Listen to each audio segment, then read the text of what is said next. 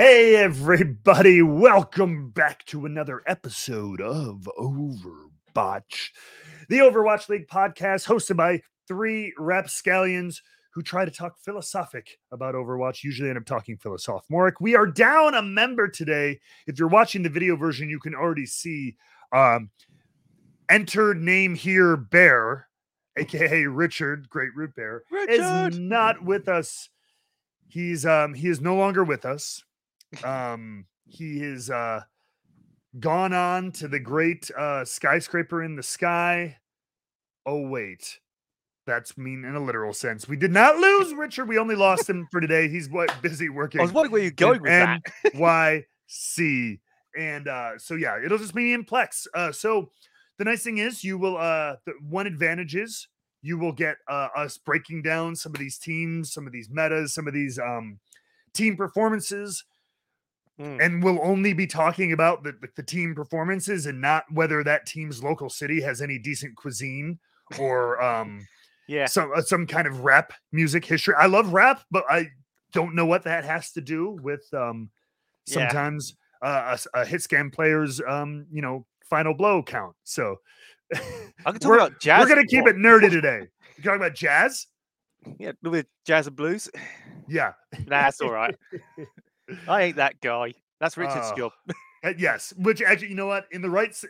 I do love his when he brings it into like the locality, because like if we're gonna run the league like it should be with these like city-based teams, I do like including the culture. Unfortunately, a lot of the teams, as we often talk about, don't do it. But who knows? Maybe that's something that can slowly kind of creep into the environment. But the bigger thing is, oh my goodness gracious. We have started a new tournament. We have kicked into a new patch in the Overwatch beta that the Overwatch League is playing on that we will get access to in about 6 days. This is Wednesday, if you're listening to this on Wednesday. 6 days away from the next launch of the beta, which will be a totally new hero, totally different patch. But the current patch of the beta is a new one, which we kind of briefly went over last year. There were some nerfs to some of the primary heroes we've been seeing, like Soldier, and stuff like that. So, but not only that, like that was the big one I was expecting to, and I'll jump right in here with the first category is meta, mid-season meta madness, really. Soldier was the big one where I'm like, okay, we're gonna stop seeing Soldier and Nano Visor and stuff like that. But man, did the meta really shift all around? It's like there was a nuclear event and just everything just went. That's what the thumbnail for this is going to be. It's going to be like, it's going to be an explosion because it just went to like. I will say this: I was surprised how right I was with which heroes we were going to see because it's all based around Zenyatta. So I just wasn't expecting the combinations. Yes, exactly. We had talked, but that was the other big one with the Zen with the buff to his armor as well as his new passive with the knockback kick, the super kick party from the monk. And that was the other one. So we're like, all right, are we going to see a kind of like a Zen meta, flex support meta kind of thing? But so Soldier gone, Zen in. I was like, all right, we'll see that. But I'm like, it's going to be pretty much the same, right? We're going to be seeing a lot of Zarya. We're going to be seeing a lot of Doomfist in the tank line. We're going to be seeing, I thought it was still going to be outside of Zen, a lot of Ana Lucio, but like, man, there was very little Lucio. Yeah. Overall for the weekend, tons of Zen. But then the tanks really started shifting around. And then we'll really break it down. And Soldier seems to have kind of been replaced with a heavy presence from our newest DPS. That's right, Sojourn. Yeah, so because last week I actually wrote up my notes as to who I thought was going to be coming in, and I got most of them right. So I've got my notepad here. Please, like take a look. We'll take a look back. I was saying, because for tank, I did predict Wrecking Ball and Sigma. That was two of them. So the Sigma, I was with you on that, and even I think I remember in my head I was like, yep. Because they'd already been using it on certain poke maps like Circuit Royale and stuff. So there was already been a little bit of a precedent. But after the changes, I'm like, I could see that coming in to play a little bit. What surprised me, though, was the ball, because the only ball change from the patch, if I remember, was that the grapple Wait, It was no, the it was the knockback. It went up knockback by was 36%. yeah, which is basically taking it back to where Wrecking Ball was ahead of the season. Like that's the standard Wrecking Ball knockback. So Yeah. they had nerfed it ahead of the season, and now they're like, let's bring him back. I think he's a little underutilized. And man, they got a lot of playtime, not just from like, oh, here's one guy, some ball specialist. We saw it several times throughout the weekend. Yeah. I mean, what was really weird for me was in these ball competitions, they basically played like the Winston dive. Oh, so different hero, same principle, different heroes. But the outlier for me was in these compositions, they were running Baptiste. Yep. That to me felt a little weird because I've always known Wrecking Ball comps to be Brig Zen, for example. Right. So well, Bap got a buff too, right? Yeah, it's like Bap got buffed. So I get why he was being played, but it felt a bit wrong to me. Because essentially, with a dive, you want heroes, at least in my experience, you want heroes that can heal from a distance. So that's why Ana's good, Zen, Brig, and even Mercy. Yep. With Baptiste, you have to get sometimes quite close to him. It's like, here you go. Here's unless you're like a sniper with the grenades or something like that. Yeah. Or like you have you can lob them, but even that it's very imprecise. Yeah, so because when you look at the rest of the composition, it was mainly Wrecking Ball, Tracer / Echo, and then Soldier. These are all heroes that I refer to as roaming heroes. It's like they don't always have to go back to their supports.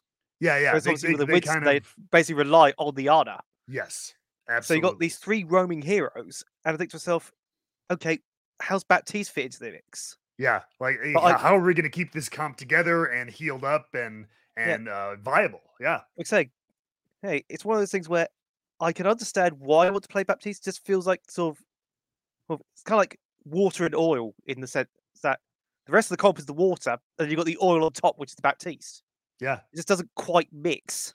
But teams were making a go of it, and then we did working, see some. Don't get me wrong. Yeah, exactly. It was just kind of surprising. Yeah, absolutely. And of course, what was interesting to me was we're seeing a lot of teams build around the Zenyatta in very different ways. Yes. It's like we saw the ball cops, we saw the Sigma poke, we even saw double sniper at times. Which I will admit, I enjoy double sniper because it's like, okay, you got to watch your head. Especially if that is an intimidating comp. If the aggressor on the other side, that they have 2 capable, it makes pushing in very, very difficult. But that said, then on the other side of that coin is if you do have that kind of really capable dive on your side, those are some quick targets to take out. But there was a lot of fun seeing some of the switch ups. We also got to see teams that we would expect actually do well. I mean, London Spitfire, for example. They showed a lot more than the Rush comp. And my God, I honestly think they're going to be a threat this stage. Yeah. They came out of the gate. Our match of the week last week was it was a good game. Florida Mayhem, London Spitfire, the kickoff game of this patch of this stage. That's the freaking word I was looking for. Stage or tournament. Stage or tournament. Yeah. Potato potato moment. And we all pretted pretty firmly. We're like Mayhem. Yeah, London. London had a couple good performances last stage, but I'm like, they're still London, right? That's so we're like, what Florida, you're gonna get. Yeah, and like Florida, but Florida has been consistently good. Like I said, punching in that middle, has that ability, I think, to hit into that top 4-3. But like they've been pretty solid, and so we're like, this is it. Maybe it'll be close, but it's clearly going to be a Florida game. And man, it was a close game, but London was able to show that flexibility and squeak it out. Yeah. I mean, I will say this. My biggest thing about that match, it was fantastic, by the way. I highly suggest people go back and watch it. Yeah, good match. My question is, at the end, what if Hardy had missed that shatter? Oh. Because he got, I think it was Hydron, Majed, and Rapol. We don't have great fidelity on this podcast, but talk a little bit about. I want to see. I'm going to see if I can find the clip of that because that was gnarly. Yeah. So essentially, right at the end, it's 0.3 on Oasis, just to set this all up.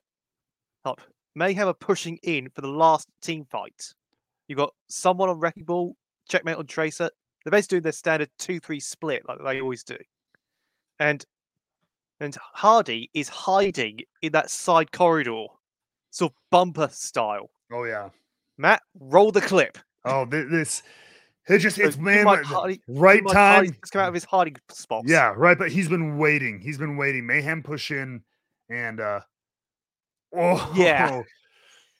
Now my question is, yeah, and then this, and then following it up with the pin was just like style points. Yeah. So my question is, what if A, Hardy had missed the shatter, and B, what if he couldn't get back to his team in time? I mean, so if you roll it back, Matt, because who does he gets a 3? It's a 3-man shatter, right? Yes, 3-man. Majed, Hydron, and Rapol. So he gets both supports and the soldier in this one shatter. Yes. And I'm thinking to myself, let's say Rapol was still up. Let's say Rapol's still, or even Hydron, if they had just slid away, right? Hit the power slide and get away. So maybe he gets Majed.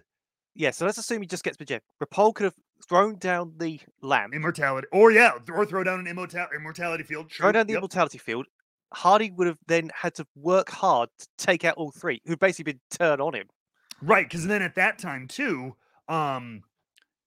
if he missed that or it got countered like that, then he's probably going to be forced to stay here and fight. He's a stick duck, yeah. Even if he was able to live, he'd have to stay and fight, and he wouldn't be able to slide in. And who did he take out on the way? Oh, was it just mines? Yeah, so he okay. But you can see, I thought he. You can see in the kill feed at this point, someone had taken down Landon on the Baptiste. So it would have only been the Lucio heals to keep him up. I mean, potentially you would have had Backbone on the maid to keep sustained, and then you had the bionic field from Soldier. But would that have been enough heat to keep Hardy up? Assuming the shadow had missed. Yeah. So Checkmate could have got behind the shield, Soldier with Hydron on his maneuverability. So it's very much a case of it's one of those things where we just don't know. No, I mean, and that's the beauty. That's what a clutch play is. It's those changing moments. Because as you look here, scorelines 2-2. They're on a control map 5, and it's one each. So it's not like there would have even been another round. Like it could have. I mean, London was doing really well in this round, but if Florida would have flipped that, hey, that's all it takes is a flip, and then recalibrate yourselves, kind of reset, and you can run that all the way back. Because overall, Mayhem's composition is really good, in my opinion, at countering the rush. Because with rush comps, you have to be very compact. Whereas with Mayhem, they can literally just spread out. Like I said, they've got roaming heroes in the Soldier, the Echo/Tracer, the Wrecking Ball. And the way Mayhem play with a 2-3 split, their support lines are protected. So that play reminds me of, I don't know if you remember, Matt, Jungu, right at the start of last season, against the San Francisco Shock. Oh, the shatter. Oh, yeah, on Havana. It was basically that kind of play where if he hit it, he won. He didn't hit it. Yeah, it's a game. It was a game changer. In this game, it was the game. It was the closer. It was the game closer. That's what finished it off. And if you wouldn't, who knows what it would have gone. For sure, I think Florida would have had a good chance of it, at the very least, flipping the point and started, pushing that percentage. And one other thing on London, the fact. So, I'm not gonna lie. I was one of the people that was pleasantly surprised by that result. I thought to myself, okay, can London do it again? And they did against a certain team. Oh, Richard had a bad weekend. Yeah, Richard had a bad weekend. L's across the board. Yeah, so we all picked that match as the match of the week, which we all got wrong. Yeah. Then Richard's, his kind of second home, New York City, because he spent so much time there. That's kind of like his secondary team. They what's it called? Well, never mind. They lost to Washington, which is just a pain, and they lost to Paris. We'll get into that. We'll get into that in a minute. But then they lost to Paris, so. But then his home team, Toronto, gets London's second victory of the weekend, and then also we'll bring Florida back into the picture. Toronto loses 3-1 to Florida. So Richard had a bad week. Yeah, and Toronto the entire time were running the old Winston composition. That's all they could play. Against Mayhem, they did flex, so I should point that out. But the majority of the time was the old Winston dive. Yes. And I just thought to myself, You clearly haven't been working, have you? I don't. I I mean, mean, they've lost their coaches, so yeah. There's a I'm little not bit holding of that a against them. It's a case of turmoil in the Toronto yeah. I mean, kind of camp. the Let's say. best way I could describe it, I don't know if anybody now bear with me on this. There's the meme from Jimmy Neutron where the kid's doing show and tell, and he brings in his Ultra Lord figure, and the teacher goes, "You've already shown this Ultra Lord figure so many times." So I had that meme going in my head with Toronto, Yeah. like, "This is our new composition." You've done this a lot, and it's gotten you like, it's gotten you okay, but like different. It's a different world now, baby. It's amazing Yeah, how much these patch notes, these patch changes that on paper like we talked about this last week. You read them, and it's like, oh, like this damage was dropped by like 0.5, and like this cooldown was increased by 1 second. yeah, It's like that's not. Man, it changes how you play the game, and it changes how you play heroes, and it changes how you pick compositions. yeah. It's almost like everyone moved forward. I mean, even Mayhem with their defeat, they actually learned from that and all the rest of it. Hmm. Toronto just still kind of stood still. Yeah, I mean, absolutely. like I said, they did change their comps a little bit against Mayhem, but overall, you could tell they're still stuck in place a lot of the Yeah. time. And Oh, yeah. So, I mean, we're looking back right now at the and I can zoom in a little bit just to make it a little bit easier. But like this is some of last week's results. So yeah, I mean, London, things like that, really stepping out, really embracing not only it's like they embrace some of the we actually saw a tank change from them. We Mm. actually saw their second tank come in Yeah, because Poco. yep, it has been all hottie all the time, 100% hottie show, chatty. Which I pointed out on Twitter. If there's anybody, I mean, I don't know why you would be listening, but if you were seeing Impaired or maybe you have it on in the background and you just started like watching Overwatch League, you would be convinced that Hottie's name is Chatty or Yeah, Chatty because every person on on Twitter, every caster, literally like Custa was literally it wasn't even like making a point of it, like, oh man, he's so good, we may as well call him Chatty again. Is it? No, mm. they literally were just like saying it off the cuff as if it's his Yeah. It just name. sort of became what you're used to. It's just his Sort of. name. Yeah.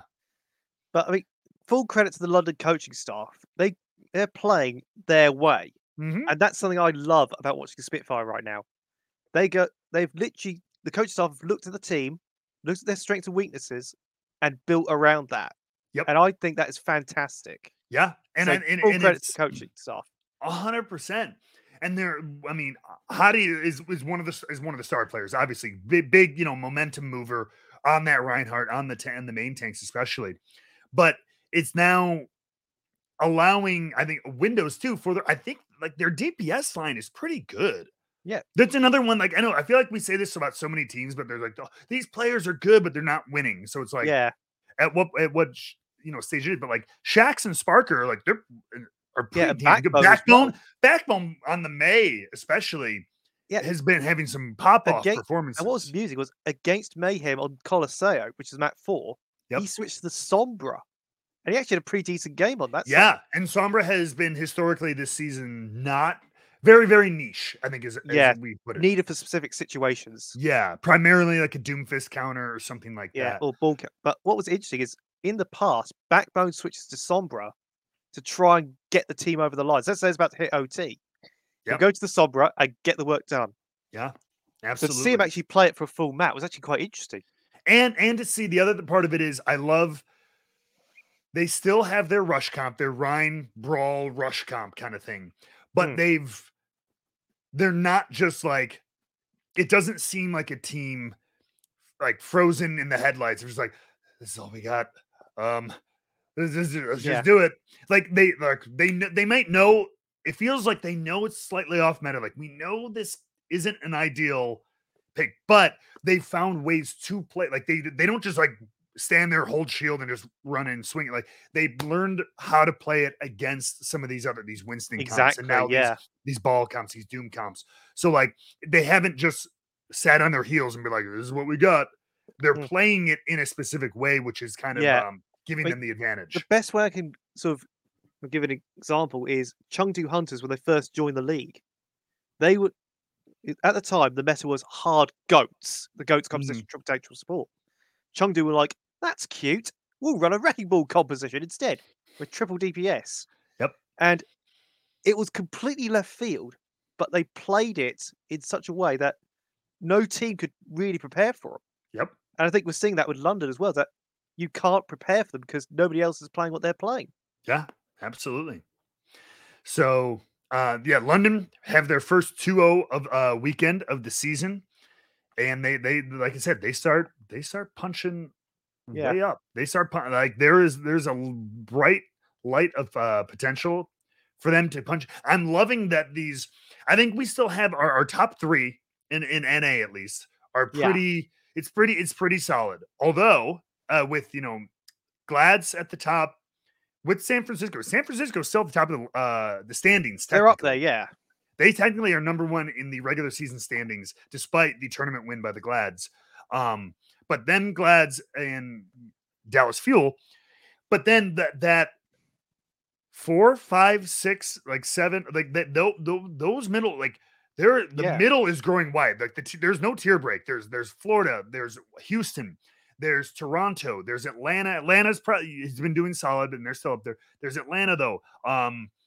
Washington is hitting that hit or miss, but like it's the lower end of the scale. But London is punching into that zone. Boston is sinking, and Vancouver is still doing Vancouver things, as well as New York. I mean, Vancouver actually looked a lot better this season. They did. They had Mirror on tank for most of it. Yeah, they had better, but it's clear they need a bit more time, but they've got a rough schedule ahead for what I've been reading. Yeah, and we talk about strength of schedule can be rough, but Paris Eternal got their first win. Yeah, with Dove in the mix, with the new player really Dove, which we're going to talk about several of the roster changes we've seen. The roster moves and quite frankly cuts are kind of wild in this season, and we'll get into a little bit of that more later. But Dove coming in for the Paris Eternal, and they took a map off the Glads, which is from a team that has 0 wins to take a map off of the Kickoff Clash champions. It's small. It's a little chip, but it's a pat on the back. It's a little tip of the hat there. That's something. And then they took it all the way against New York as well. Yep. And New York continues to struggle a little bit here. Sorry, Richard. Yeah, it's New York and Vancouver, and then Boston. I'm starting to see a little bit of an upswing between the addition of Wub and now Dove for Paris potentially. And I think this comes down to their scouting. I mean, even last season where they had players leave, like I think it was Neptuno left and Vistola, not Vistola, it was Elivote that left. The players that came in actually looked really good as well. At that point, it was Vistola that came in for Elivote. Yeah. And you had Dredro coming for Neptuno. And Paris, they didn't skip a beat. They did. They really did. And they've got a lot of flux too. Everybody, talk about they're getting ready for it feels sometimes like they're just looking ahead to next year where they're going to be officially moving to the US, shifting their branding over to the Vegas Tour. I believe they already play out of the US. Them and London both based in the US at the minute. Yeah, I think it's like that's the funny thing about which is again, it comes back to this franchise model and this city model, but I'm like, I think we may have 2 Texas teams, but I think 4 or 5 teams play out of Texas. Yeah. Or are based in the Dallas Austin area. That sort of region, yeah.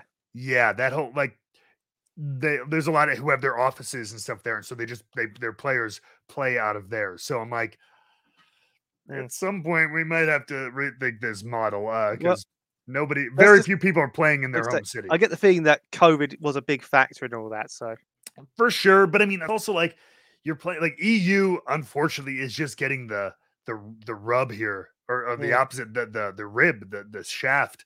Is server issue. It's so hard for them to play competitively with anybody from either Asia or the US. The ping difference is so crazy, and well, let's just jump onto some Midwest US servers. We could play against New York, we could play against California, and Canada, all on decent connection and everything like that. And then you go to Hawaii for if you make any tournaments to play against Asia and stuff like that. So I get it, and it's just it's unfortunate. Give us 10G. give us 10G, Verizon, and so we can play on like 25 ping, whether we're against somebody in Russia. No, okay, maybe not Russia, but in I know what you mean. Yeah, Ukraine or Finland or England or wherever.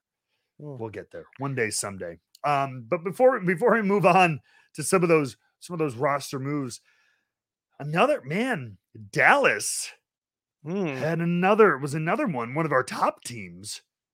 They had a rough wing. They had a hit. They started with a shocker. Yeah, San no Francisco, pun intended there. Yeah, after having kind of a middling kickoff clash tournament performance, it was okay, but they went out a lot earlier than people expected. Like I say, they ran their false nine composition, as I call it, or widely known as Dirty Bubble, but I think of it as the false nine with Reaper Zarya. But yeah, it's clear that Dallas, they haven't found their comfort comp, which they did before. Yeah, like they found what worked for them, and I have full faith that Coach Rush will find something for them. It's just a case that they need to obviously play in the meta to get a better idea of what they can play, what they can't play. Absolutely. I mean, that given the staff and given the talent of the Fuel, like, you have to imagine this is hopefully just a stutter step. And they played two tough teams. They played the number one in the standings, San Francisco Shock, and they played Atlanta Reign, who had this ability to, whenever they have a rough, it always seems like whenever they have a rough spot, they come back and punch back hard. Yeah. They did that a little bit in the tournament when they kind of didn't have a great performance in the season. They came back and had a pretty damn good tournament. They finished, I think Atlanta finished third in the tournament, right? They were third place because Dallas made the final. Yeah, it was Dallas and Glads, and then it was the Atlanta. Yeah, Atlanta were in the losers final as well. Yes. Now. So the only scary thing I've got looking ahead, guess who Dallas have next? Well, we're gonna get into that. We will get in this coming week's schedule at the end of it. But for now, let me pull this out. That's what they said. We are going to just get a little bit twisted little mind. what? The never-ending roster mania that seems to be happening all over. And we talked about this a little bit in private, and it's the one thing that is we talked about last week about how Shock bringing on Mikey, for example, right? Yeah. And you had brought up the point of, it kind of would be nice. It's a shame that we can't, we just fill the roster hole with somebody new as opposed to kind of coaching up. And I think I think that point was well taken. My point was, hey, this is pro, this is the pros, baby. Like, it's about wins. But now I think there's something we can both agree on in that kind of vein, is it does sometimes seem, especially less with the additions, like, hey, if you got the money and you want to bring on an extra tank because you want the person, I get it. But with the amounts of cuts that seemingly come out of nowhere, where it was like, hey, we brought you on again, especially some of these people, they bring them in from Asia, they'll bring them to the US or something like that. They play for 30 days and then it's like, oh, the 30-day contract, never mind, we don't want you, you're out. And while I'm a big believer in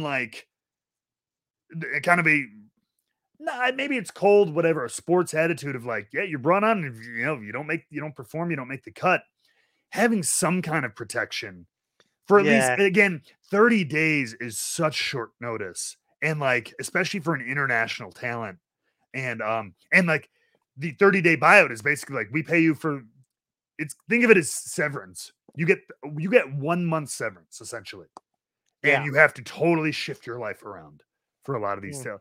That seems really, really a shame to me, that part of the deals. I mean, I'm not like, hey, you need to give these guys guaranteed 3 years, X amount, money or whatever. You know what I mean?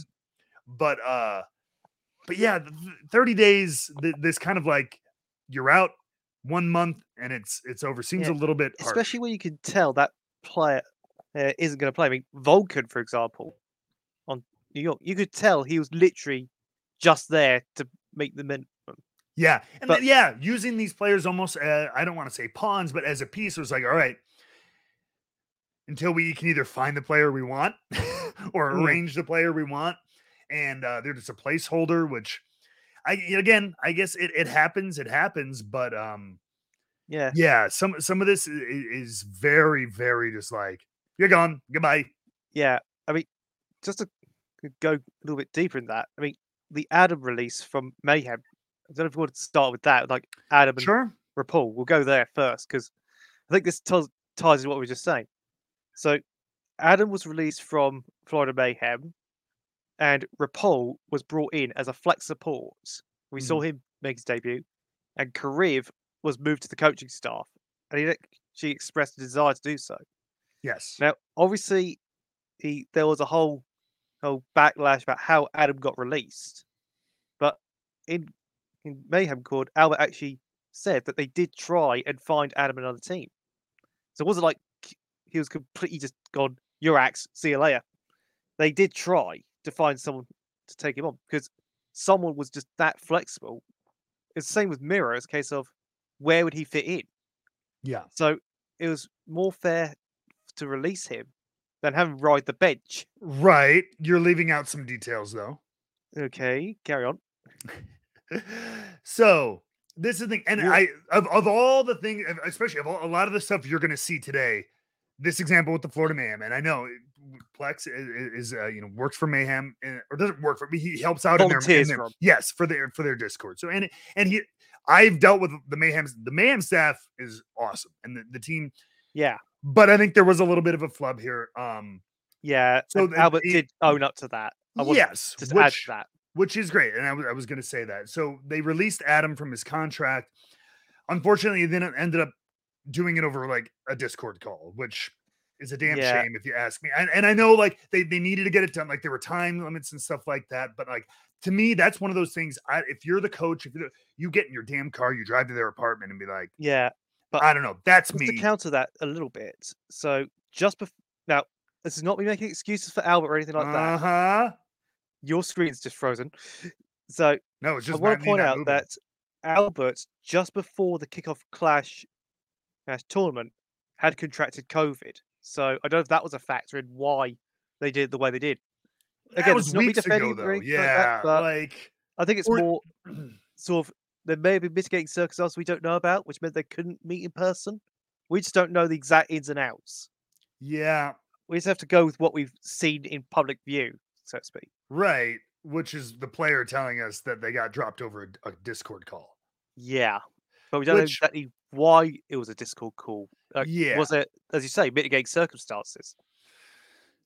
but either Yeah, way, I think like that's my thing. I think it's an unfortunate way to do things. yeah. And but yes, and yes, I will say Albert, the team owner or the team, is he the owner? No, he's the He's president one of or the something like higher that. ups. Of yeah. Um then Gunba should have done it in person. Somebody should have done it in person. And I think Yeah, when you're cutting this is one of those I'm like, I mean, I got a phone call, but I mean, my people in charge of my job were halfway across the country. That's unfortunately. yeah, But um it's not the most egregious thing. It's just it's a little unfortunate yeah. in that regard. But we may never know. And just to We may never clarify, know. Albert is the vice president of esports operations with Misfits Gaming. Gotcha. Okay. So he is sort So of up there. no, yeah, absolutely. So But full things credit to Albert for owning up to how he handled it and he admitted his mistakes.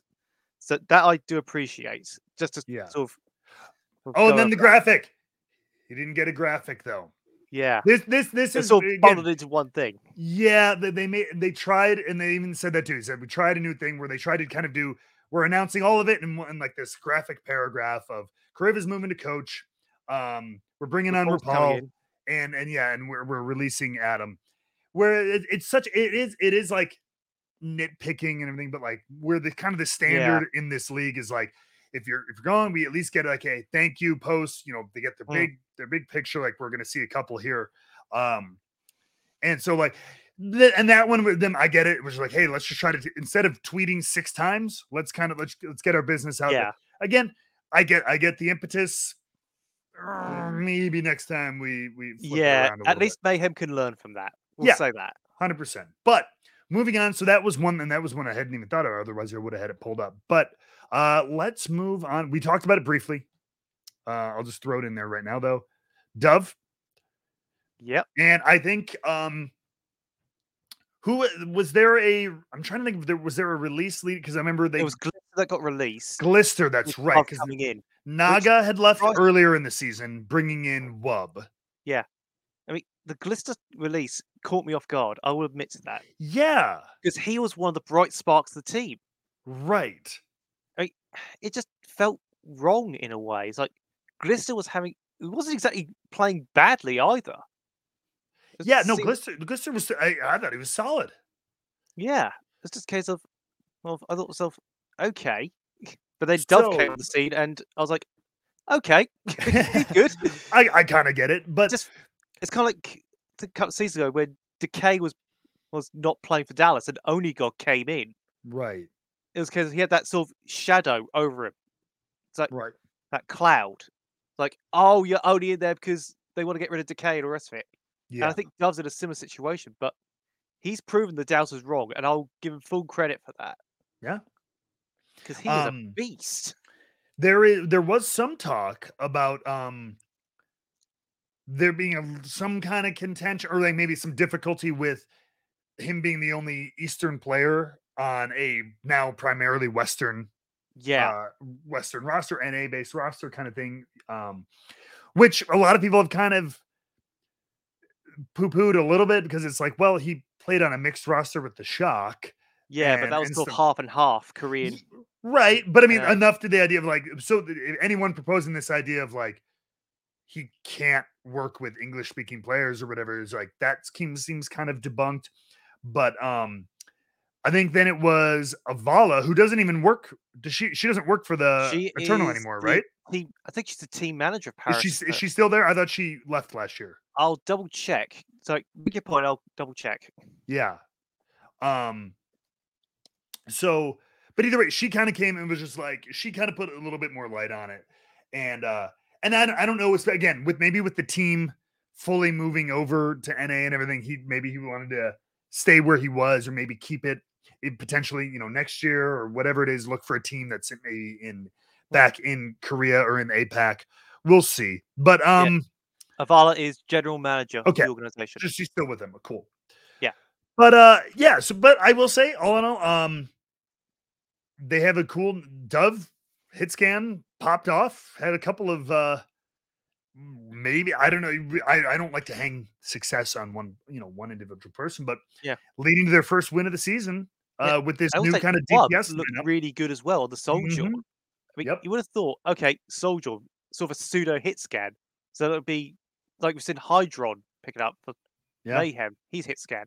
Hmm. Basically, it's all been hit scan. Wub is a flex player picking up Hmm. the Soldier. And I thought to myself, oh my God, he's actually popping off. Yeah. Yeah. No. Oh, speaking really quick too, before we didn't talk about it during the kind of recap. Talking about Sojourn players again. That was another one. Sojourn he had a huge impact this weekend. Mm, Kai, yeah.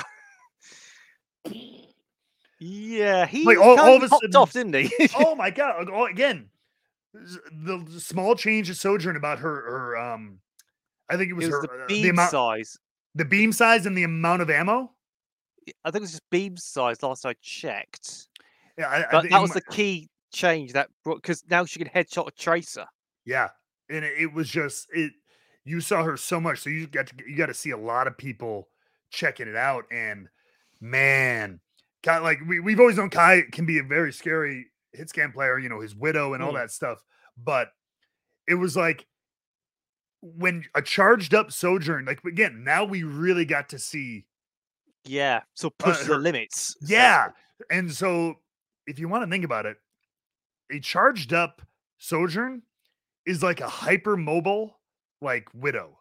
Yes. Because if you slide and jump and you're like boom, and yeah, you can hit a Yeah, tracer, you can headshot a squishy, gone. and compared when you look at the slide cooldown time compared to the grappling hook of Widowmaker, Oh yeah, that slide is way. up quite Yep, often.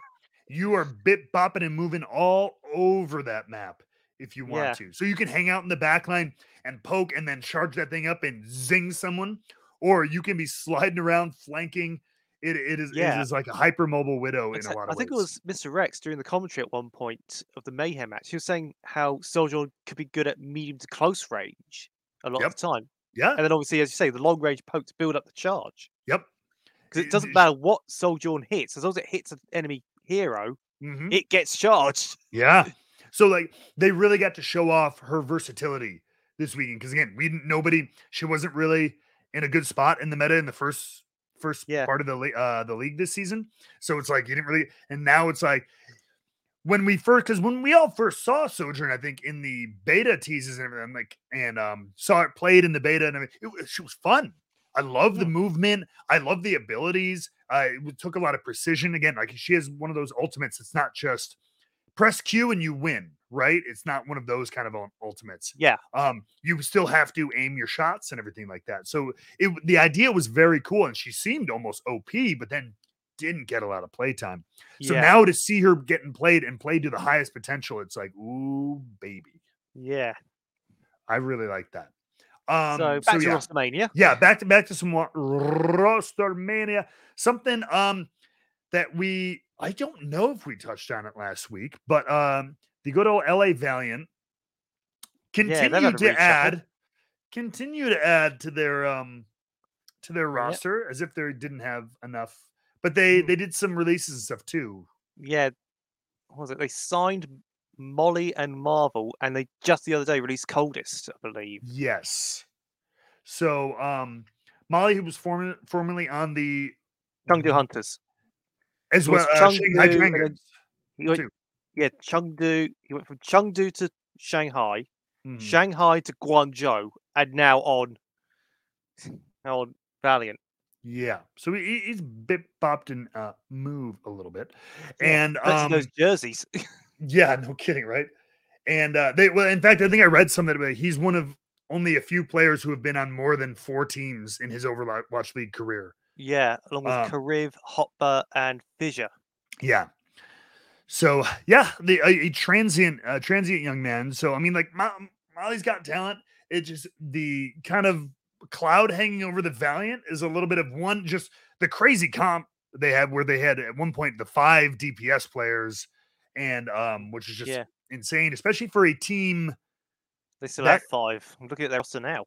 Yeah, for a team that doesn't win a lot, it doesn't have a very strong record, doesn't have a very strong performance the last couple of seasons.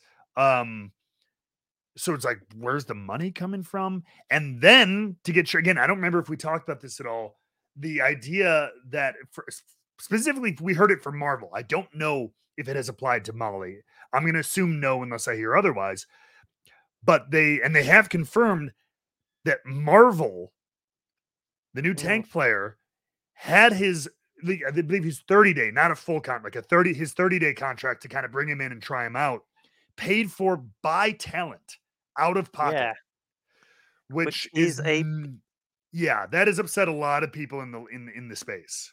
Yeah, especially given that the Valiant don't exactly have the best street credit at the minute. Yeah, after what happened last year.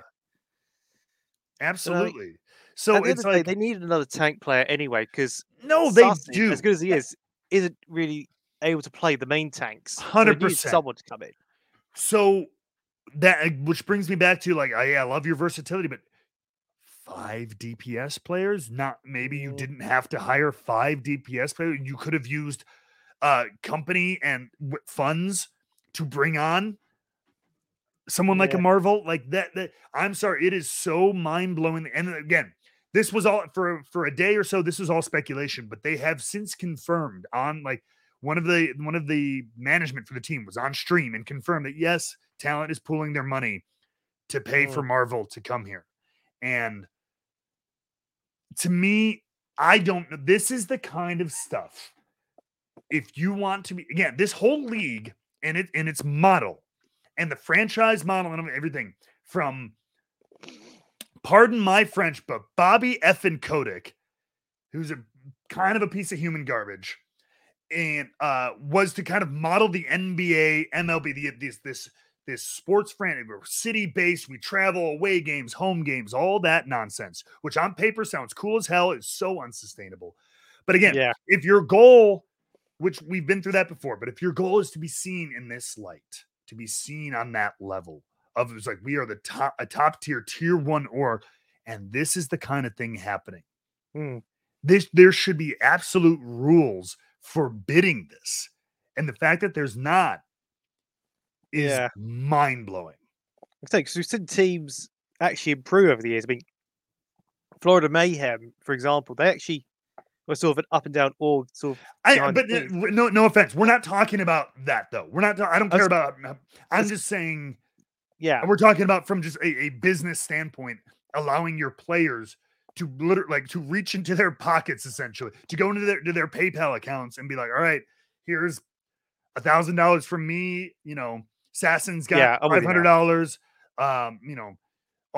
Dia's got $750 he can give you to. It's mind blowing. Yeah, because you see a lot of teams they've actually developed over the years and sort of improved their infrastructure. But with Valiant, you think to yourself, where's the money going? If not, it's infrastructure. Where's any of it? Where's it coming from? Where's it going? The fact that I'm like, again, you're supposed to have set money and overhead for these kinds of things.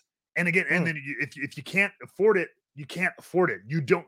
If you are a team, the coach, and this is in no way suggesting, because I've heard some people suggest this is no way suggesting No Hill is like the one being like, come on, cough it up, kids.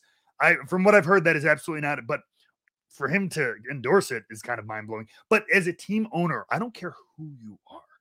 If I heard even wind of it, I don't care if the team, and I'm saying this, it has someone who's been on management side of things and talent side of things, because I understand the impetus. The talent may have been the one kicking down coach's door, be like, hey, we really need another tank. We need that flexibility. We're all willing to chip in if we have to.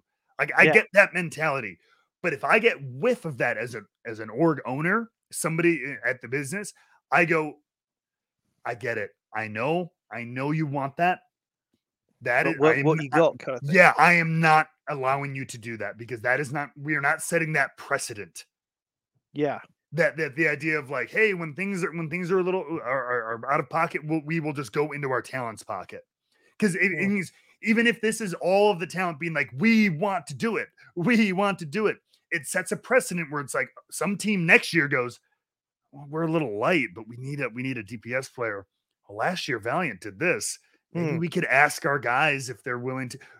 Now you got people pressuring a team who didn't volunteer it, maybe. You know what I mean? And then these are all young kids who want to be esports players for a living, which is such a rare thing. They're not going to say no. They're going to be like, okay. It's a very dangerous sort of tightrope. Yes, exactly. So, like I said, we will.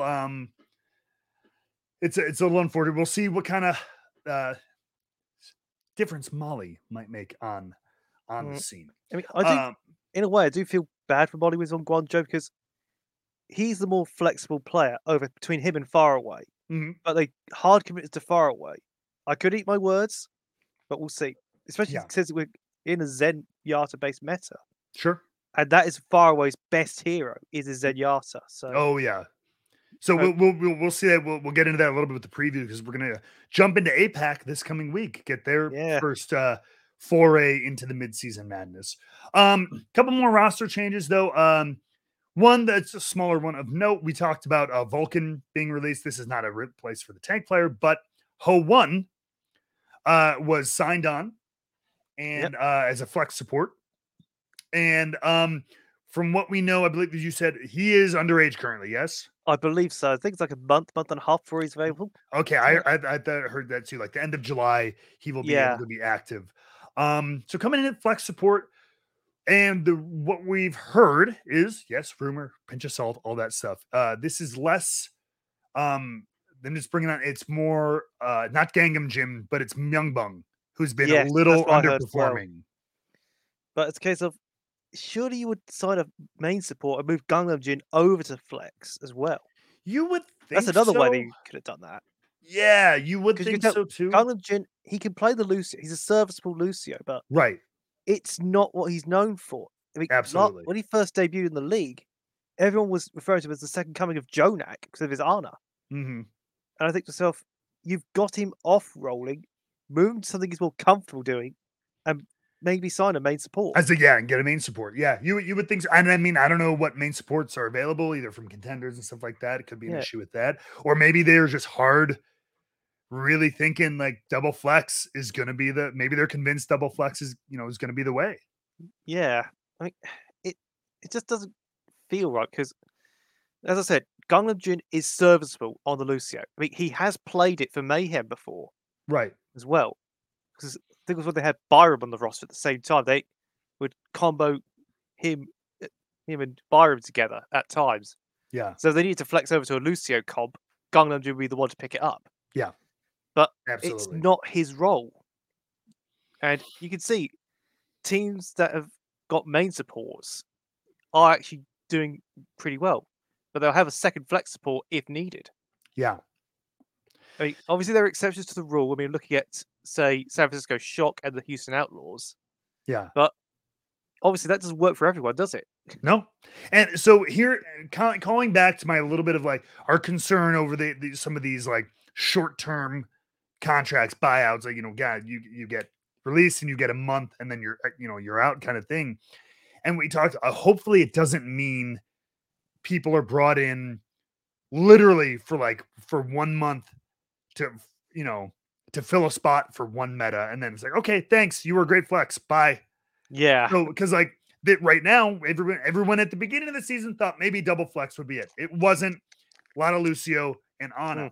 So then either people had to bring in their main support or they had to learn main support stuff. Now we kind of are in a double flex with Zen being very powerful. It is kind of a double flex is very, very viable.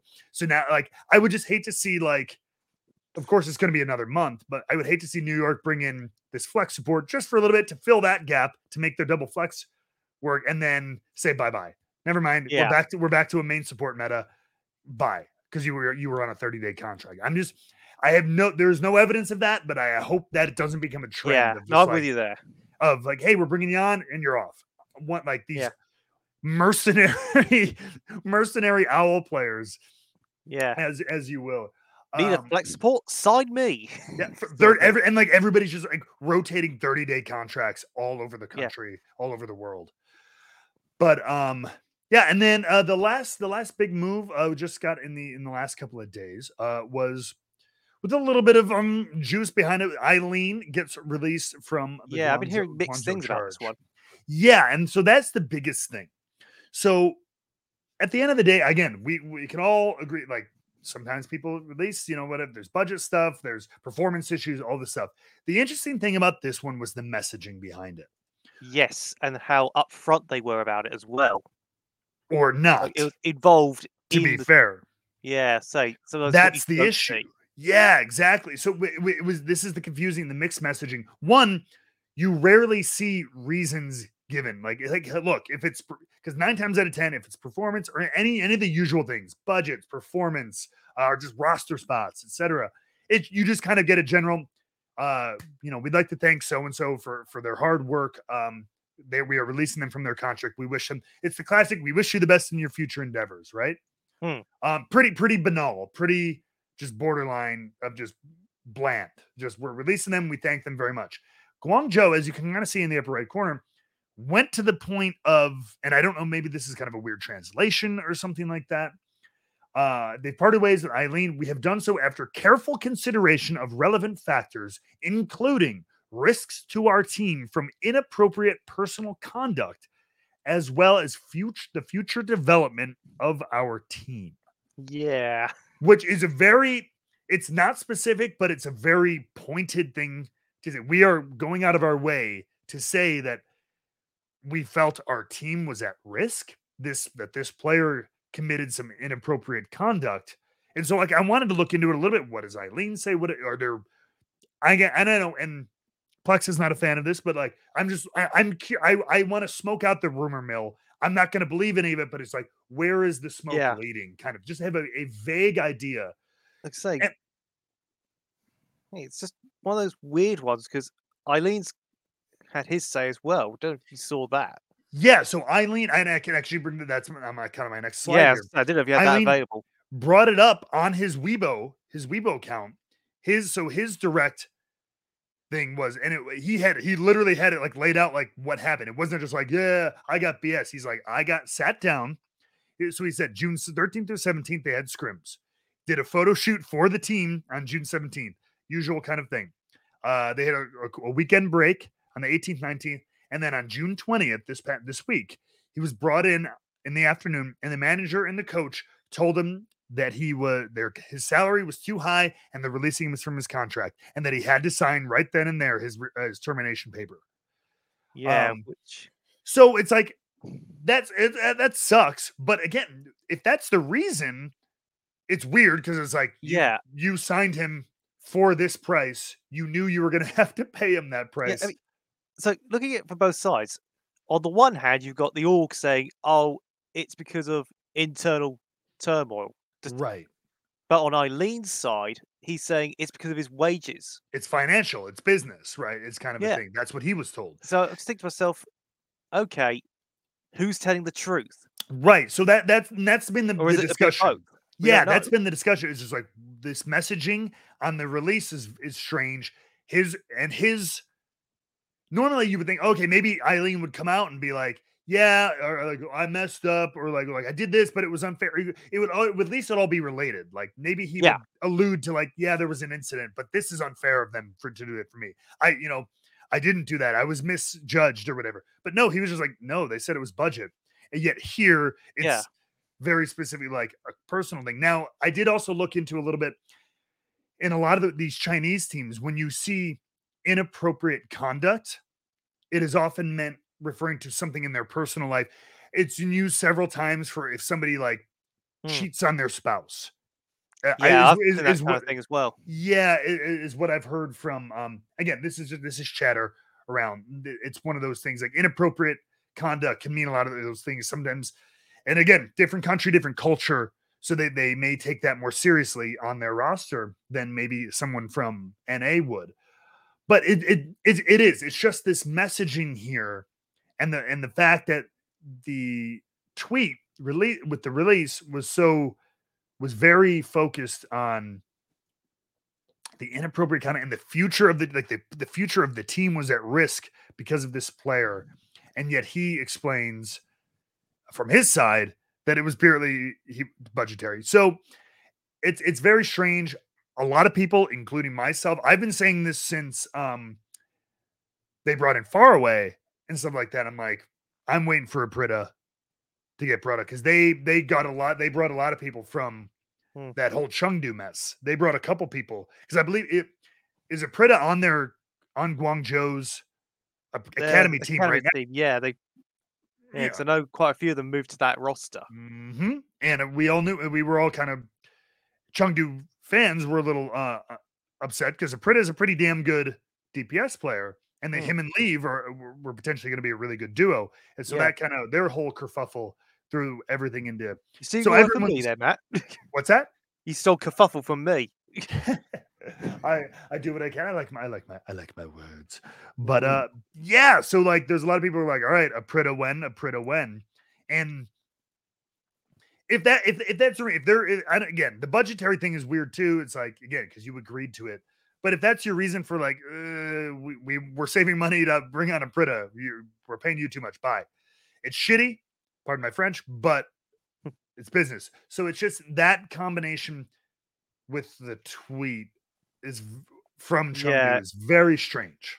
It just seems to me like one side saying one thing and the other saying another. I just think to myself, well, what's the actual situation? Well, I mean, that's the thing is we probably will never know. It's just the bigger thing to me, because you'll always hear talent be like, this is what happened and everything. And of course, I'll take a talent at their word for sure. And corporate messaging, I will always read into a little bit. And again, it's just, unless there was something really horrible. And again, I haven't heard anything come out about Eileen yet about like, oh yeah, he did this. I haven't either. He did this crap, or like, oh, he's been known to, he cheated in his games, or he's a drug dealer in his life, or some kind of thing. I don't know. They're sponsored by Herbalife though, so that whole thing's that's a whole other debacle. Yeah, so maybe the Herbalife pyramid captain gurus are influencing everything, but who knows? Anyway, but that's just some more of the craziness that has hit us. But for now, speaking of APAC, it's time to look ahead to the week ahead at our schedule, because now this coming weekend, kicking off on Friday, APAC will join the ranks. And so what we're going to do here, excuse me, I will be picking us like an official match of the week, which we'll talk about in more detail. But we're just going to go through each match this coming up weekend and just give a quick, hey, who do we think has the edge? What we think the scoreline might look like. And we'll just kind of go bang, bang, bang through these as we go. So the APAC debuts kicking off Friday, 5 a.m., in the US over here at a reasonable time where Plex is in the UK. 11 a.m. GMT. Lucky bastard. We have the Fusion and the Valiant. So considering everything we've heard about the Valiant, considering how the Fusion did in the kickoff clash, how do you see this one going down? If Fusion turn up, I can see them getting an easy win, but Valiant getting a map. But obviously, Valiant have looked a lot better. They just got their first win not too long ago. Yeah. So on paper, I'm saying Fusion. Okay. But I would not be surprised if Valiant go and at least get one map. Yeah, I'm with you on that. I think it's pretty clear cut Fusion. Even if they're not their absolute peak, they still did so well. In that kickoff clash tournament, and I think they'll hopefully. It's a question of whether they can adapt to the new meta. I think it's a pretty solid win, but I wouldn't even be surprised if this goes to a map 5, because Valiant. Oh hell yeah! They took Shanghai to map 5 at one point, didn't they? Yeah, I believe so. Yeah. Yeah, so they've been taking some of the better teams in APAC. Even if they don't win, they've been taken in a map 5. So I wouldn't be surprised if this one went 3-2 as well. But I do think it's Fusion. Moving on, Chengdu and Seoul. I mean, this is Seoul has been so good, and they've proven their flexibility. So I think even moving into this next meta, that's a clear cut Seoul. I'm gonna say 3-1. I'm gonna slightly disagree with you there, because assuming Wrecking Ball is meta, that's one of the Chengdu Hunters' best heroes historically. So and who? Why am I blanking on their tank? Gaga. Right, oh, Gaga's a good ball player too. Yeah, so I can actually see Chengdu winning this one. You think I can see them performing. You think they could actually take the win over Seoul? I think they can, because it all comes down to no, not Marvel. Well, now it's my turn to blank. Smurf Dynasty's Smurf. Yeah, I've not really seen enough of Smurf's Wrecking Ball to get a better idea. So I've got more faith in the Chengdu Ball.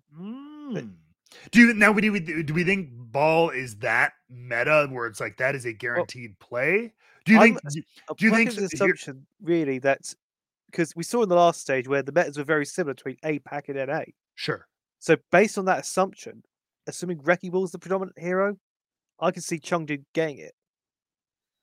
I'm going to agree to disagree with you on that one, buddy. Okay, cool. No, that's very fair. It all comes down to whether or not Marvel can.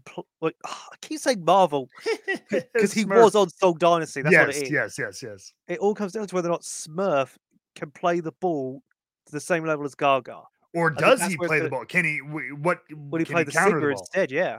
Maybe play the Sigma. Yep. Maybe. I don't know. I probably wouldn't. Down to the tank line. Yeah. Tank player. Yeah. Because Chengdu still has Leave, and Leave was one of the few people to bust out Sojourn.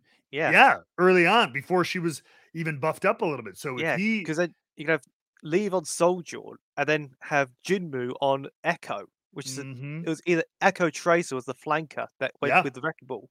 So that their DPS line can be nasty too. And again, we know Fits and Profit can be, but man, especially again like Sojourn. Leave was already showing some promise on that early on. I thought this was I thought they were going again the next day, and I was like, oh wait, never mind. Nope, it's just the encore. So only 2 matches from APAC on Friday. So then we move London, New York, London on a roll. New York, no. I think that's going to Spitfire. That one is likely going to Spitfire. Yeah, I think it's without a doubt. I think that's they're more versatile. They look more comfortable on what they're playing. I wouldn't be surprised. I would not even be shocked with a 3-0 in that one. Yeah, I mean, I've always said how at times I've seen players play uncomfortable. Yep. And I'm seeing that with New York. Yeah, everything seems to be uncomfortable. They just look It's like so they're wearing an uncomfortable. itchy sweater everywhere they go, and Hmm. just cannot take it off. So, Yeah. yeah, sorry, Richard. Again, I think Sorry, not sorry. London's calling one more time. Then after that, Florida. Here you go. Here's your boys, the Florida Mayhem Yeah, this is and the the map I was Dallas game Fuel. of Yeah. lunatic. Oh, okay. So Dallas had a rough weekend to start this tournament off. Florida had a pretty good weekend. Yeah, 1-1. So pretty solid. So with being as unbiased as you can, how Yeah. do you see it going down? I can see it going to map 5. I can only say that. I don't know where. I honestly, it's a coin flip for me Yeah. because you've got Mayhem, who've clearly got their defined style, and they looked a lot better against Toronto, but against Dallas, they've got the quality, but not the results. Yeah. So it's going to a map 5 for me, but I couldn't tell you who's going to get the win. Yeah. It's one of those close affairs for different reasons. I think this could be. I'm gonna still say Dallas. I think they have the experience to pull it out, but this could be. This is a very like we are like a tilt. This is an upset scenario, kind of waiting to happen. I think. Yeah, so it And all comes down really to what can Dallas bring to the table. so that 'Cause was the other thing is again we talk about Wrecking Ball and someone looking pretty solid on Wrecking Ball last year. Fearless got. We haven't he seen a ton of him, but he got there. like I say, he a lot of the time last year, Fearless was avoiding playing Wrecking Ball, Yes, for a long time. but now it's a case of if Wrecking Ball's the better, it looks like Hunbin is going to be that player. That was going to be my next question. I'm like, towards the end of the season, it was a little too late, but Fearless was picking up the ball a little bit, got better. But Hanbin's been the star, the kind of primary starting tank player on the Dallas field this year, given the one tank setup. Yeah, So yeah, would it be a Hanbin ball potentially, or again, does he try to play the that's Sigma my against the ball theory. too? But for all we know, Dallas could come in with a completely different composition altogether. Yeah, Rush It's might like the be have default him in the 9 lab. composition. Yeah, And, I mean, like I said, I've got faith in Coach Rush that he can find something that yeah. works for his team. But this will be like a good this will be a good test because like again, there's a lot of people who'd be like, oh, Fuel, right? Because Mayhem's kind of stuck in the middle. Fuel's still one of the top teams, but I'm like, I don't Mm, know. They're struggling a little bit. Like I said, this could be a yeah, I very much could believe in upset. I'm gonna still say Fuel 3-2 kind of thing. But yeah. I think I'm not going to commit Mayhem. on this one. It's going to be Sure, one of those rare cases where I'm not going to commit because it's so close. sure. I think that there's very much upset potential. Unlike our next match, where Yeah, man, great Atlanta's has been segue. yeah, Atlanta's just been looking so good, man. That's clear cut Atlanta. Yeah, so I'm with you there. I mean, Vancouver, they'll look competitive under DP, but aside from that, I don't really give them much chance. Yeah, no, not quite yet. Maybe some more changes still to come. Charge versus Spark. Um, this one's tougher than it should be. Normally I would, before the kickoff clash, I would have been like, dude, Spark 3-0, 3-1, something. But Spark was a little underwhelming in the clash, Yeah, and I'll be curious to see how they kind of adapt to I things maybe still like think ball. Spark have the quality to I get do too. over the line in this one. I do I mean, too. I've said before how with Guangzhou, they need a better tank player. I'll say that Mhm. much. Because Yeah, I've not been impressed with Rio when he's been playing. He's sort yeah, of gone really downhill over the years. Krong is good, but you can tell there's better players in his position. 100%. And then you look at Hangzhou, you've got an experienced tank line, a scary rookie damage lineup, and I think they've got the quality to get this. Yeah, I do not disagree. Mm, I think it's Hangzhou and maybe close, but I think it's Hangzhou. yeah, Um, Shanghai Soul. yeah. Um, that will be well, actually. It, Again, it comes down to Smurf on the wrecking ball. I think so. but Fate. who's on the other side? I was gonna say who's on the other side of that? Okay, it's Fate. Who Assuming a wrecking ball, it will be him, and he is dang good at the he wrecking ball. defined the wrecking ball meta last year. Like it was Yeah, like, wow, okay, between want to know him and what to do? Chengdu, Yeah, want to know what to do? Go and, watch the and Dragons then when they were playing ball last year. and then on top of that, you've got Void on the bench, who is one of the best Sigmas in the league, so they can easily flex over. Ooh, this is gonna So be a good one. this to me, this screams Shanghai, provided that That's Smurf doesn't pick up the ball that well. I'm gonna pick this as I didn't make a proper graphic for it, but this is gonna be our match of the week for me. Okay, yeah, I can see that. This is very interesting because again, Seoul looks so good in the kickoff clash, but with this change in meta and tank meta especially, it gives Shanghai and Fate especially it leans into the strength of the Dragons more than Seoul Dynasty. Very, very much. So I'm gonna pick Shanghai in this one. I'm gonna pick this for them for a little bit of a punchback after the kickoff clash. We will collect Richard's moments as when we can get it. Yeah, when we can. We will revisit it next week. But we that's gonna Richard. That's good. You're fired, Richard. Get it. That'll be a good match though. Moving Philly and Chengdu. Again, similar kind of thing. Like Philly, if they show up, but no, you really changed my mind. Again, I was kind of imagining a continuing middling Chengdu, but you're right. Like Gaga and Wrecking Ball and stuff like that could be pretty important. I mean, I haven't seen Bellisria on the ball that much, so I honestly couldn't tell you. I mean, for all we know, it could be Fury that picks it up. Yeah. I'm gonna give it to Chengdu. I think they're gonna bust out a win here. Yeah. Looks like I'm leaning that way, but it will be a map 5. Yeah, I think it'll be close. It will be a map 5, one way or the other. Okay. Then we have our encore. Then we go over to NA for Saturday. Justice and Defiant. Two teams. That's a tough one. Two teams that have kind of had this up and down. Who's going to show up again? Talent on the paper, right? Yeah. Washington Justice, and I was talking to one of our friends in our Discord, and his often joins us for the podcast. Who's a huge Justice supporter, and they were very upset. The coaching decisions and stuff seem like we talk about this all the time. Like, unless you really need to, or there's a very specific hero or meta you need, why would you not? Always play don't fix it kind of thing. Happy and Decay. Keep that as your duo, and unless you need a very specific flex in there, don't take them up. But they continue to take out Happy, especially.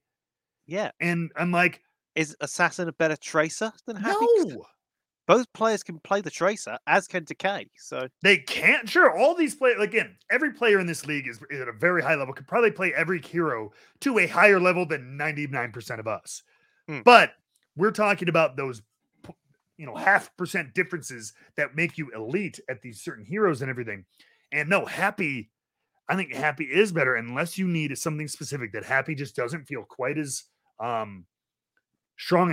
They make some weird coaching decisions, and it's like when they stick on course, Washington can freaking go. But Toronto, I would say the same thing normally, but they've been middling too. Man, this one is so hard to call. Yeah, I honestly don't know which way to go.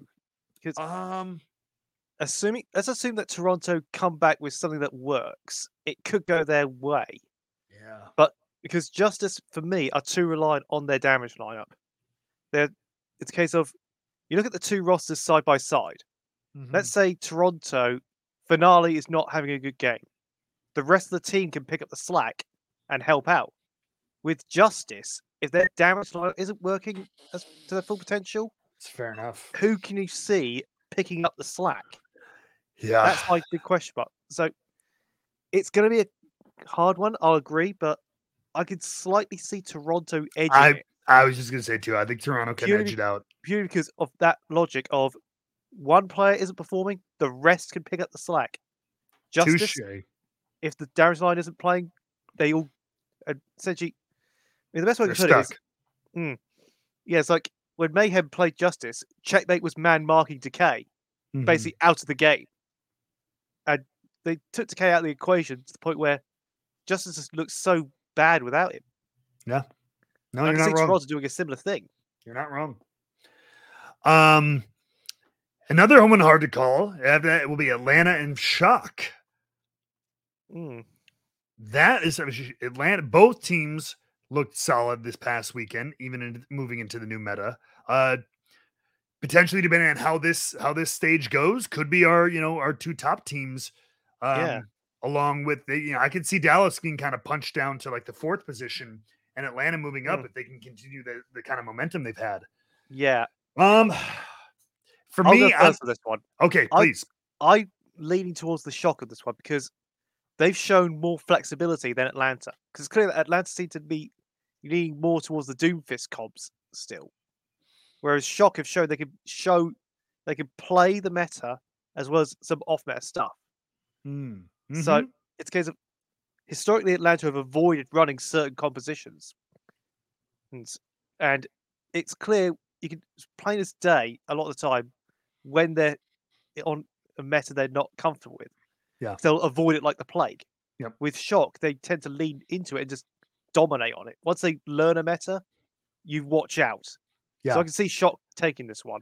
Yeah, I'm gonna tend to agree with you. I mean, I like thinking about tanks. I mean, Hawk and Gator are both incredible. And Hawk has a pretty good Sigma, I think. But yeah, I don't know if again, and I don't know why I keep going back to it because I don't think it is not the end all be all meta, but like if needed, I don't feel like either one of them plays ball. No, I'm trying to remember a time when one of them did. I mean, last year they were in the finals playing against Shanghai when ball was still kind of meta, but they didn't. They kind of just forced rush. They forced rush, and it didn't really work, and they got kind of whooped up on by Shanghai. Yeah, it's the flexibility is the factor. Yeah, I think you're right. As much as they sort of rib on the Shock for all kinds of reasons, but they've got the quality. Yeah, and they've shown that they can play the meta. Yeah. So yeah, no, I'm gonna go with that one too. I think that goes Shock. And Violet is scary on the Baptiste. Yes, that I think we can agree on. Yes, 100%. Do we really need to go over this one? No, sorry. Even in an off fuel day, they're gonna cue the coffin dancer meme here. Bye. Yeah. Anyway, Dallas. moving on. Yeah, moving on. It's Dallas. Guangzhou and Valiant. Okay. See Valiant. I'm going to stick my neck out of this one. Yep. I'm going to say Valiant win this. I'm on the same page. Charge, they've kind of stood still in their development, whereas Valiant, over time, they've gotten better and better and better. And with that win under their belts, for the last stage, I mean, when they last played Guangzhou was struggling. Mm-hmm. And I think that Valiant now, in this meta, he could potentially get the win. Who did they get their first win over the other week? Oh, it was by the tail. It was. Was it Guangzhou? No, they already played Guangzhou at that point. No, it was Chengdu, I think. It's Hunters, okay. So yeah, but anyway, I definitely think Valiant could win this. Yeah, as a strong possibility. I think so too. And like the one thing that could, I was just thinking, I'm like, which could like, especially with the turmoil in the team, which like again, I don't like to weigh that a ton, but sometimes it affects morale and it affects. Yeah, no, I've seen that myself. Yeah. So and who knows? They also maybe they'll bust out Marvel, and who could give them some extra tank flexibility. But the one thing that could rock the vote, if we do end up seeing today or tomorrow or something, Aprita assigned to the starting lineup of the Charge could be. I don't think it's a game changer, but I think it could be a difference maker. I still say LA can squeak this one out. I think they can. Yeah. Shanghai, Hangzhou. Another tricky one's cool because Hangzhou have got the rookie talent to really give an enemy team a fight, but I can still see Shanghai edging it. I think this is gonna be a Shanghai meta. I think this stage they're gonna Fate on Wrecking Ball, Void on Sigma. Yeah, I think it's gonna be. Yeah, I think it's gonna actually be a pretty strong, unless Hangzhou have picked up some strats like quick. I think this is gonna be a pretty strong win actually for Shanghai. I think Hangzhou can punch back, but it's gonna be a strong one out of the gate. And then our last couple of NA matches, we have the Shock versus the Mayhem. This is the match I was looking forward to. Yeah, I think it'll be good. I hope it's another one kind of like I'm gonna go with Shock for the dub in the end. I hope this is a 5-mapper though.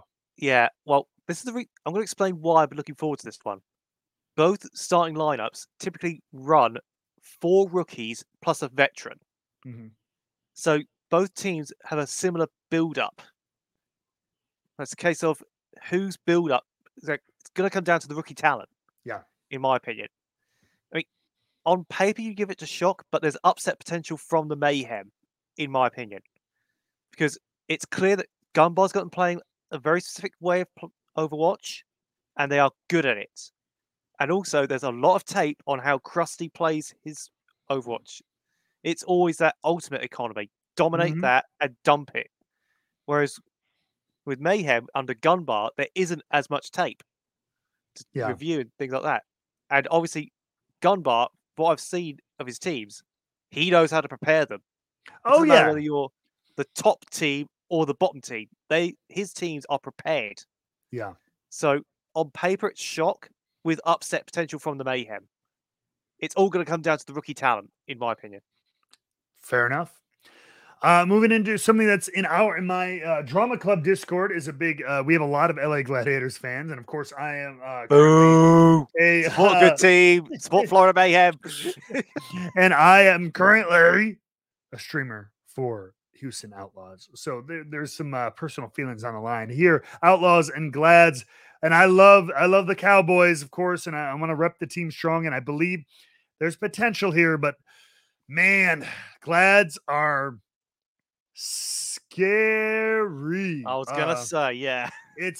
This one is there. Like, I know Shock is number one in the standings but Glads are number one in pretty much every metric. Otherwise, the thing with Glads is that they can play almost any composition without substitutions. Yeah, that's the thing. The only time they need to make a substitution is for a double sniper, and that's when they bring Arns in. And I love that's what we talked about this since the beginning of the season. It's had some shining bright spots. Don Tank, and they've been relying on it less, which is good. They've had Piggy in more, which is good. Tracer on occasion as well. Yes, I know. It's like, oh god, he's back to DPS and doing kind of what he does. But the trouble is, even if you feel like there's a Doomfist map and you put in Dante, like you said, you're locked. You are locked into Doomfist for that map. He's not going to try Sigma. He's not going to be like trying Reinhardt or something like that on a league game. He's playing Doomfist into the ground. And if LA can counter that, which they can, it's gonna be, you're gonna have a bad time. I'm sure Gladiators have got something in their back pocket. They've got several things, and so, but that said, Piggy has been used a lot more and shown a lot of flexibility, more than I even thought he had. So, I think this could be a good one. I think Glads take it. I'm hoping for map 5. Yeah, so I'm going to say Glads either way. So yeah, this is not like dislike the Outlaws. It's more like it's all down to the flexibility of the Gladiators starting lineup compared to the Outlaws. 100%. Eternal, and finishing off with Eternal and Uprising. I mean, man, I liked what I've seen from Eternal with the new additions. I think Eternal can take it. I think they can add another win here. Boston has not shown me anything. There's not enough on the table, no. Yeah, hasn't shown me any like spark. Like, ooh, like man, like these guys popped off. Like if they could just get that together with XYZ, maybe they can make it work. I've not seen that yet from them. There's been no like that bubbling of like, ooh, if this clicks in, it's all just been kind of. It just seems like I don't know.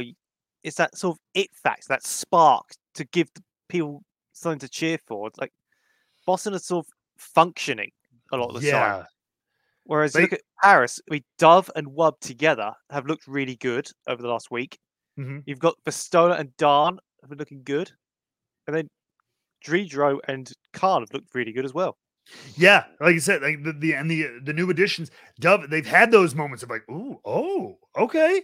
Like if this can all come together, like we could go on a little bit of a run. Again, I know this is very intangible and very not like stats based, but you know what it is, where it's like that. Okay, it's that it factor, that it factor like, where things can start rolling. Grab the game by the scruff of the neck. Yeah, and now they are starting to have more.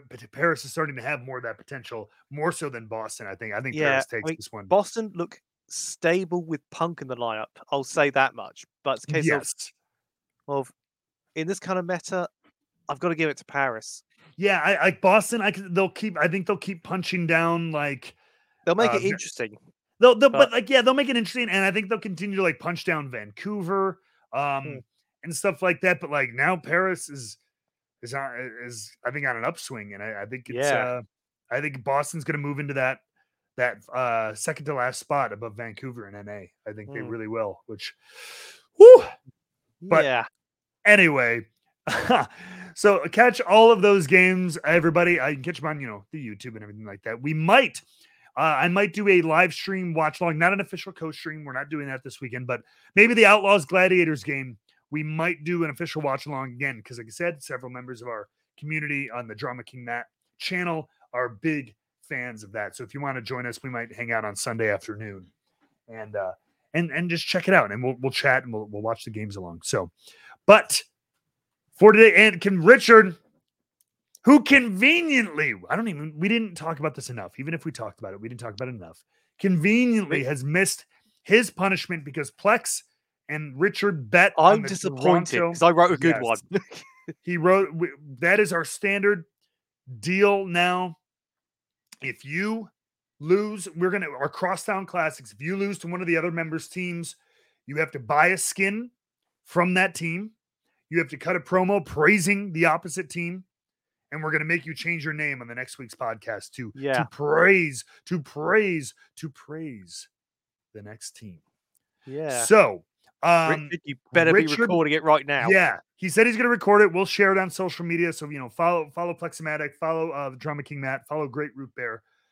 Those will be in the description of our show down below if you're hearing this on audio or watching it on video. And make sure you check that out.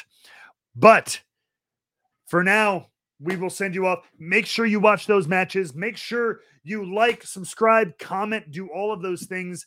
It really helps us out. If you're on the YouTube, leave a comment, leave a like. It helps the algorithm. If you're on Spotify or Apple Podcasts, leave a comment. More comments, the more traction we get. So we very, very much appreciate it.